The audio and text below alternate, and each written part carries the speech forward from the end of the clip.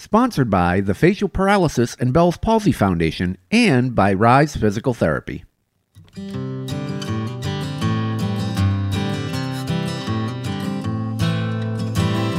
This is Unique Smiles, the Facial Paralysis Podcast, and I'm your host, Brian April.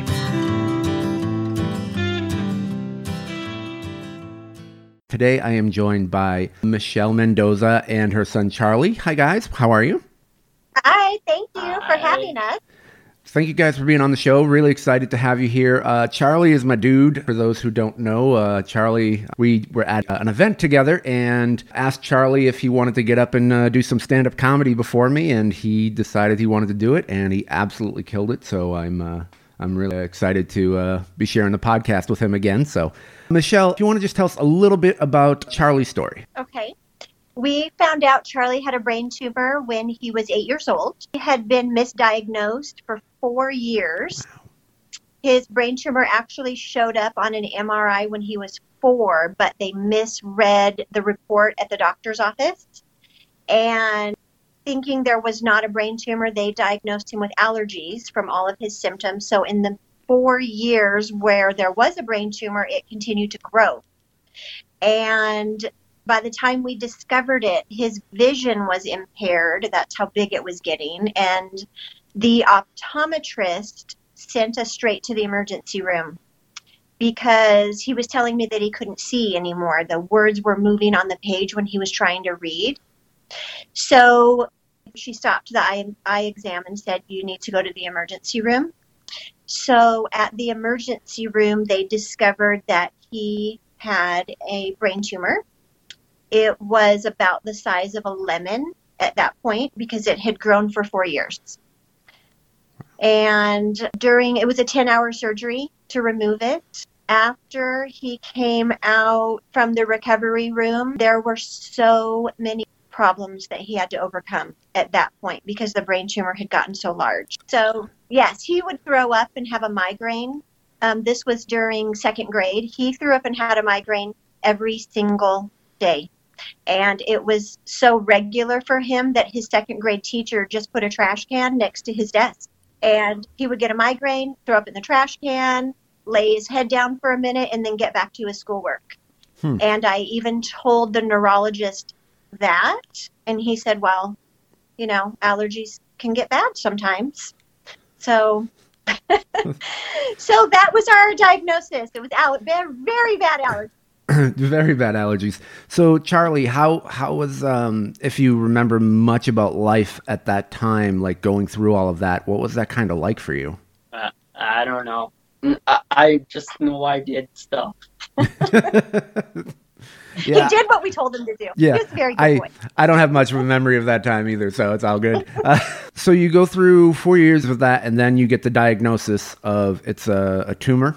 And what type of tumor?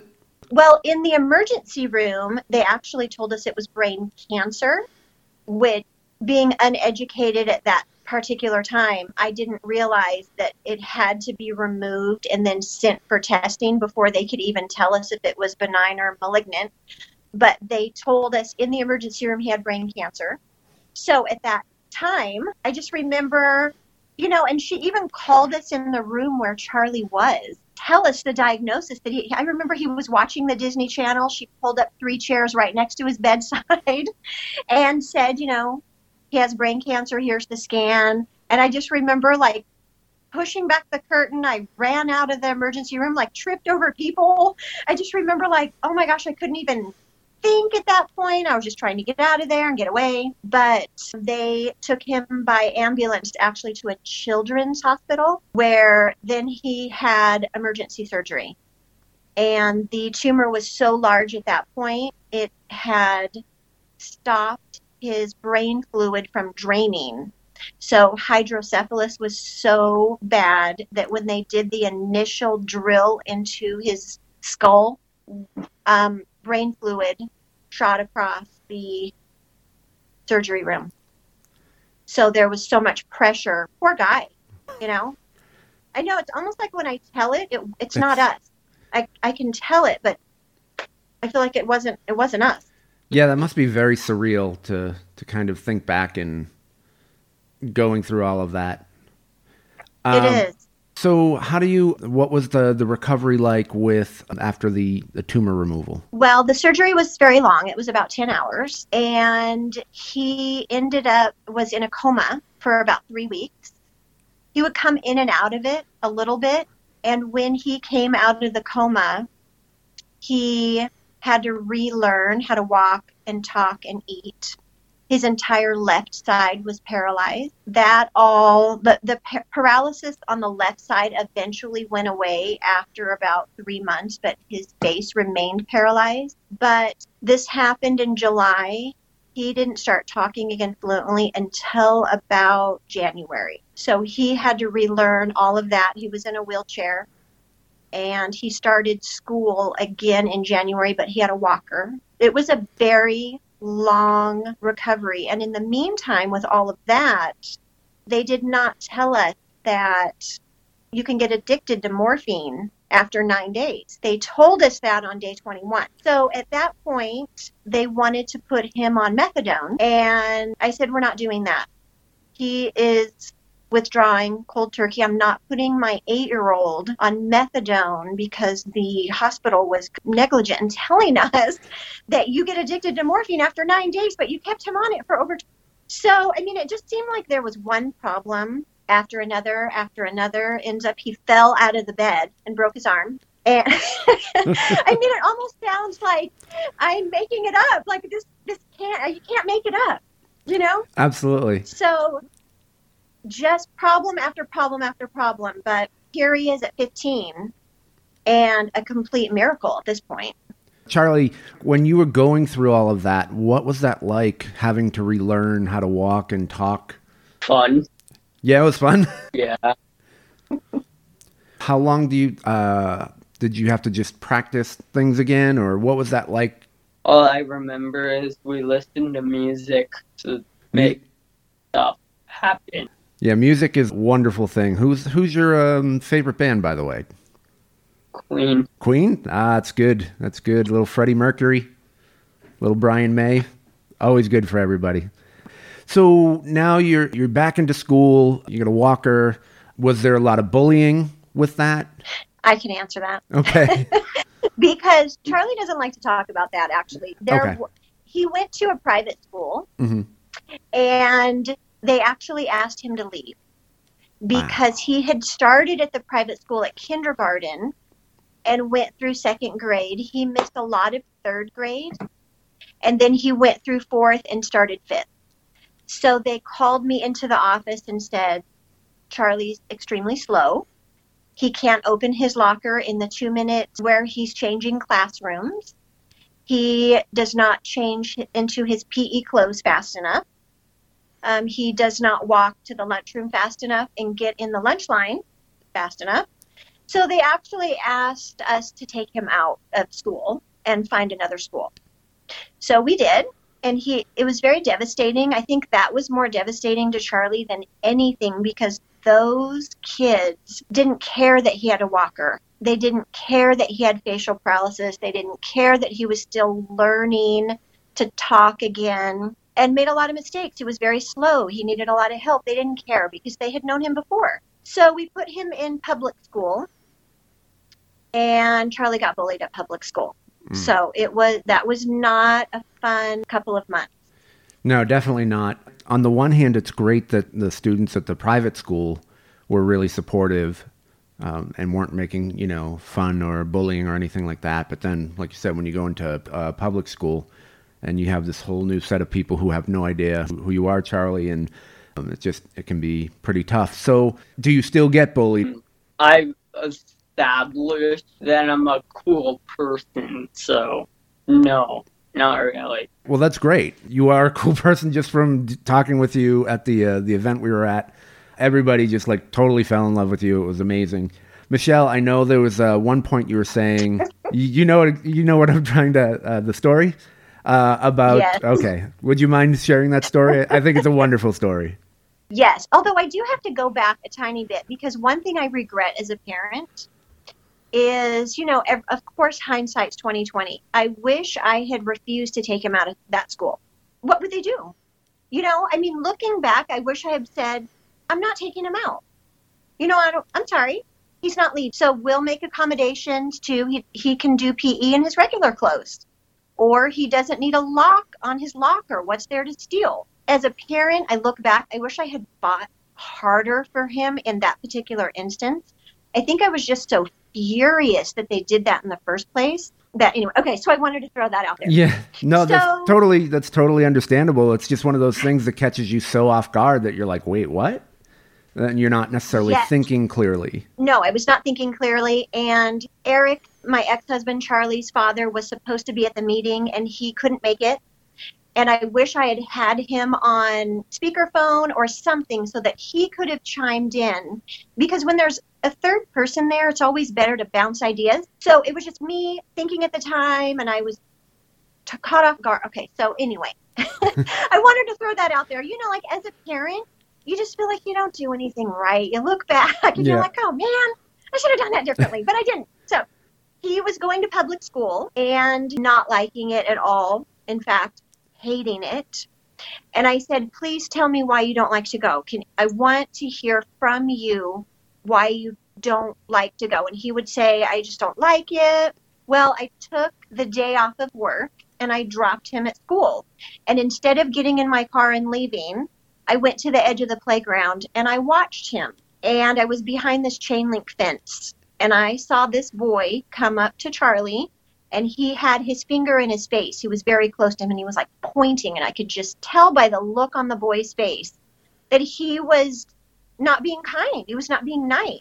Then the bell rang, and they went into the classroom. And I picked up Charlie after school. And I said, hey, how was your day? Okay, great. Hey, who was that boy on the playground with the glasses? He had his finger in your face. And Charlie said, what boy? I don't know what boy. And I go, Charlie. The boy with the glasses this morning I could tell he was saying something to you by the way he was pointing his finger at you. And he said, there was no boy. I said, okay, Charlie, here's what you need to do. If anyone comes up to you and treats you like you're not good enough or you're not as good as they are, then you're going to shove them in the chest and my language was not the best. You're going to tell them, basically, F off. Yeah. And you're going to shove them to the ground. And you're going to stand up for yourself because I'm not there to do it. And you don't know anyone at the school. No one's going to do it for you. And the teachers are obviously not going to do it. So that's what you're going to do. And when the principal calls me and tells me that you used a bad word and shoved a kid to the ground defending yourself, I'm going to take you to dinner. That's what I'm going to do. So the next morning I take him to school. School starts at 9. At 10, I get a phone call from the school. It's the principal. And she said, hello, Mrs. Mendoza, I have Charlie in the principal's office here. I need you to come down. And I said, oh. Well, what happened? And she said, well, he pushed a boy on the playground. I said, great. In fact, what he did was defend himself. That's what he did. I will be right down. So I went down and I'm sitting there and the principal said, he hit that boy. And Charlie said, technically, I grabbed his hand and hit him with his own hand. So I didn't hit him. He hit himself. So I took him out to lunch. We went to Freddy's Hamburgers and celebrated because finally he was getting the clue that don't let people treat you that way at all. I love that story. I think that's so great that that you were there to kind of encourage him to stand up for himself. And so Charlie, now you got a pass to just beat people up, right? Yeah. No, we don't do that. So what advice can you give to parents? I think that knowledge is power. So when he first started back at the private school, kindergartners would come up to him and say, what's wrong with your face? Because it was a very small school. So we had to tell him, they're not being rude. They're small children.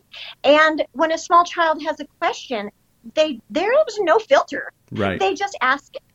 And I said, you've done nothing wrong. This is not your fault. So you need to educate them and just explain, I had something growing in my brain that wasn't supposed to be there. And when they took it out, this happened. So this is the way I am now. So, that kind of just morphed into him saying, I had a brain tumor. So explaining to people, but I did notice that adults stare at Charlie way more than kids do. And I'm almost appalled at that fact because they should know better. Mm-hmm. They should know better. So Charlie just, explains to them, I had a brain tumor. And that's what happened because he's done nothing wrong. And that could happen to anyone, absolutely anyone on this planet. Absolutely. Did you have any support with the teachers once the shoving incident happened? Did they start to understand? Did you talk to the school, explain the situation to the teachers so that they could be on the lookout? That particular school would not have that. So they said, everybody has a difference. If there's something wrong with a lot of kids. And that particular boy that was bullying Charlie had many, many instances of bullying. And on that particular day, Charlie was the only one who got in trouble in the principal's office. That boy didn't. There was about 60 days of school left. We took him out. And it was a 12-month school, so it was summertime anyway. We just took him out. And we enjoyed the rest of the summer with him because being a 12-month school, they had already submitted their final grades. So what was the point of going? I mean, as a parent, I didn't see a point. And he was more than happy to, take the next 60 days off. Absolutely. So that fall, we enrolled him in another private school. And their policy is if there's something that you want to share with the class about you, then it's almost a requirement. So you can, but if it's an obvious something, then you have to. So there were kids who had dyslexia. And they would say, if it's my turn to read, I'm not going to be able to do it, or I'm going to be slow, or someone might have ADD, ADHD. And so they would explain that. Well, so we told Charlie's teacher, he had a brain tumor. His response time is so slow. It's gotten a lot better in the last 6 years, but originally it was so slow. We would play a game that we would see people coming and we would race between us. I'm going to say hi to them first. So by the time they actually got to us, Charlie would say hi to them. Otherwise, if they said hi first, he was saying hi and they were in their car driving away. Like, way late. The response time was so slow. So his teacher actually made it a school-wide assembly, which was amazing. And Charlie's dad, Eric, went on stage and explained, Charlie had a brain tumor and he is friends with Connor Field. Coincidentally, he had just won a gold medal. And so he showed up too to introduce Charlie and talk about Charlie's brain tumor and his response time. And then he was there to show everyone his gold medal. So it was kind of a twofer. Mm-hmm. But 600 kids were sitting there from 6 weeks old to 12th grade is the school. And they all got to know Charlie. And they know now that his response time is slower. So if they say hi to him, he might not even say hi until they're long gone. But he means well. Right. Well, that's a good way to become pretty popular at school, too, is to hang out with an Olympian. Yes. Did that make a difference, Charlie? Did you start becoming a little more popular with that? For a while, for like a month, then it faded away again, and then it was up to me. What I really love about you, Charlie, is you are not afraid to try things and to do things. And what sort of activities have you done at school? The talent show and theater club. You did theater That's club. it. So yeah. What made you want to do theater club? Because I like acting. You like acting? And yeah. If I remember correctly, you ended up getting a lead part. Is that right?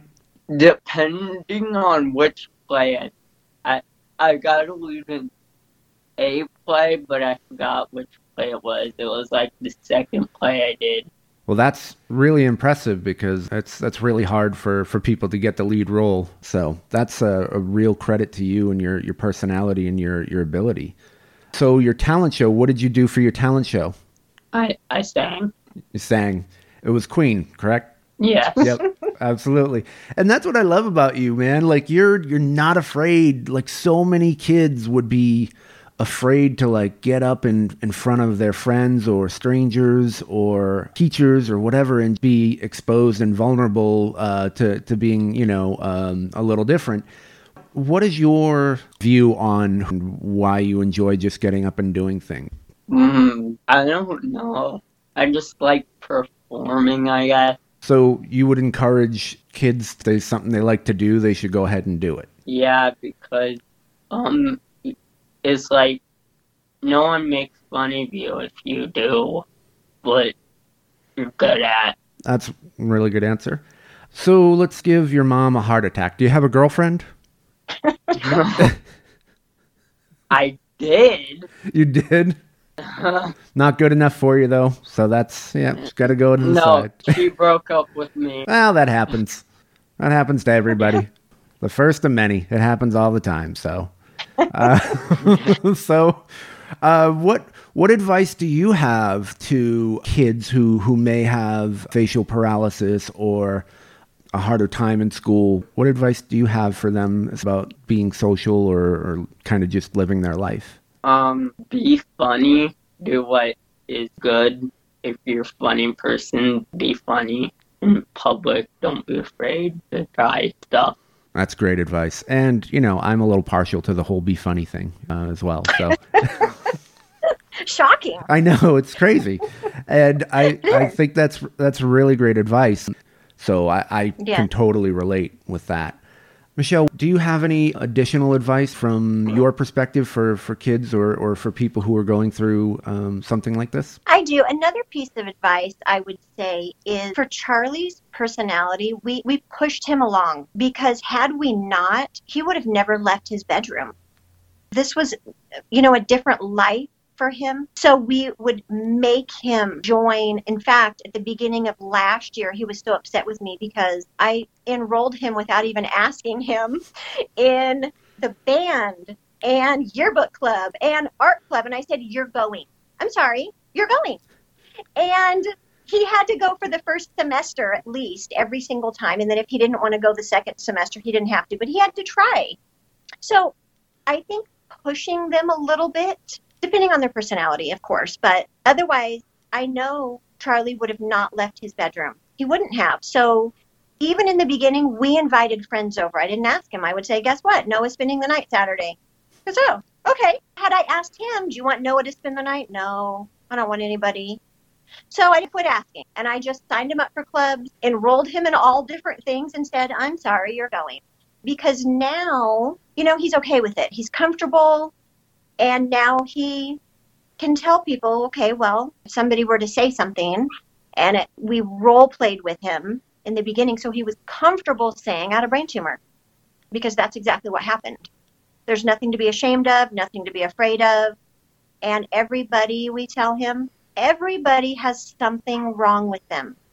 And sometimes you see it, like facial paralysis, and sometimes you don't. Kids have anxiety, they have, I don't know, so many things. Everybody has something wrong. So we made sure, he understood that, and we pushed him a little bit. That's really cool. Charlie, did you end up liking any of those activities? No. But the funny part was this: at the beginning of this year, she said that she's going to start asking me before she signed me up for club. So we were signing up for club, and she asked me if I wanted to join the board game club. And I said no, but she didn't care. She just signed me up. But I got lucky because it got canceled. Oh, nice. So probably just a couple more questions. So Charlie, what is one thing that you would like to say to maybe other people who don't have facial paralysis? Everyone wants to be treated nicely. Absolutely. Everyone should be treated nicely. Have you had any other surgeries with the facial paralysis? Have you done like a static sling or anything like that? How long do you have? So, a couple things. A couple things. And Dr. Azizadeh is Charlie's surgeon, whom I adore and love very much. But he has gotten tired of me asking about Charlie's lower lid because I said I want it raised. And he said, I know. He said, you have to wait till Charlie's face quits growing, because if they lift the lower lid and then Charlie grows, well, then his eye will be closed, because that's just the way it works. So there are a few other surgeries Charlie will have as an adult, 18 or so, 19. But so far, he's only had the eye surgery and the gracilis transfer, which was 2 surgeries. And there will be some in the future. That's good, though. I think that's good. You have a plan that you're going forward to and attacking it. And another thing that I think is pretty cool is you've started a support group. If you want to tell us a little bit about that. Yes. I am on 2 brain tumor support groups online, but I wanted to go to a room where you talked with other people in person, where you could see their face and you could see their body movements and you could hold a different kind of conversation besides just behind a keyboard. And I wanted Charlie to be in a room where other people had maybe side effects or symptoms from their brain tumor as well. And when I started doing research for a local support group, there was not one. And Las Vegas is a town of 3 million people, and I was appalled that there was not a brain tumor or brain injury support group anywhere in town. There is one for Parkinson's, and there is one for Alzheimer's, and there is one for veterans who had a brain injury during combat. And so I started one, and we had one meeting so far, and 9 people came. Wow. Our second, yes. That's a lot. Which was, That's a lot. No, seriously, that's a lot. As someone who's tried to get some support groups going, that's a lot, especially in the beginning. Well, our second meeting is Wednesday night, and we have almost 30 people coming. Wow. So, yes. I have gone to all of the Starbucks in my area and hung flyers, and the local hospitals and the oncology clinics and neurologist and neurosurgeon offices and hung flyers. And now we have caregivers coming, patients coming. I have a group of teachers coming because they have students who have had shaken baby syndrome. Mm-hmm. But they're in 4th grade now, so they want to understand how to treat those students. So I think now it has really opened up to not only people with a brain tumor or a brain injury, but also outside of that, people who encounter those people, how do they act toward those people? And I think that's amazing, because when you have a brain injury, you look great on the outside. But your brain heals. It's not like a bone where you can take an x-ray and see it healing. So anybody who's dealt with Charlie's brain says, well, we just have to wait and see. That's all we ever hear. They honestly don't know themselves about the brain healing. So 6 years later, Charlie's brain is still healing. So people are coming to the group, not only patients and caregivers and family and friends, but people who encounter other people with a brain injury, and they want to learn. So I think I'm very excited for Wednesday's meeting. That's fantastic. For the people who are in the Las Vegas area that may be affected by this, is there a website or a somewhere where they can look up information? Yes, there is a Facebook group called Las Vegas Brain Tumor and Injury Group. And also there's an email, lasvegasbrain@gmail.com. Or anyone can call me at 702-241-8506. I am heading up the support group, but it's kind of getting so big now. I'm going to have to bring someone in to help me because, almost 30 people are coming. So that is a whole new animal from 9 people. Yeah, that's a lot. It is. And honestly, I don't want it to get too big, or we might have to meet a couple of times or separate it into 2 different groups, maybe an informative group and then a patient caregiver group. Because once you get that many people, people who actually want to share about themselves, they don't get the opportunity to, or they don't feel like they can talk to other people in their situation and get the support they need. Well, that's wonderful So, that you're doing that. I think that's thank you. amazing. So, I mean, having facial paralysis, you have to put yourself out there because it's almost like people are afraid to talk to you. So I almost feel like in Charlie's case, he needs to speak first. that makes sense. I just want to say thank you guys so much for your time. And Charlie, great job being awesome. Continue to do that and continue to get better and get out there and just do all sorts of fun things. And if you ever want to do some more comedy again, you just let me know and we'll get that set up. Best of luck with your brain injury support group.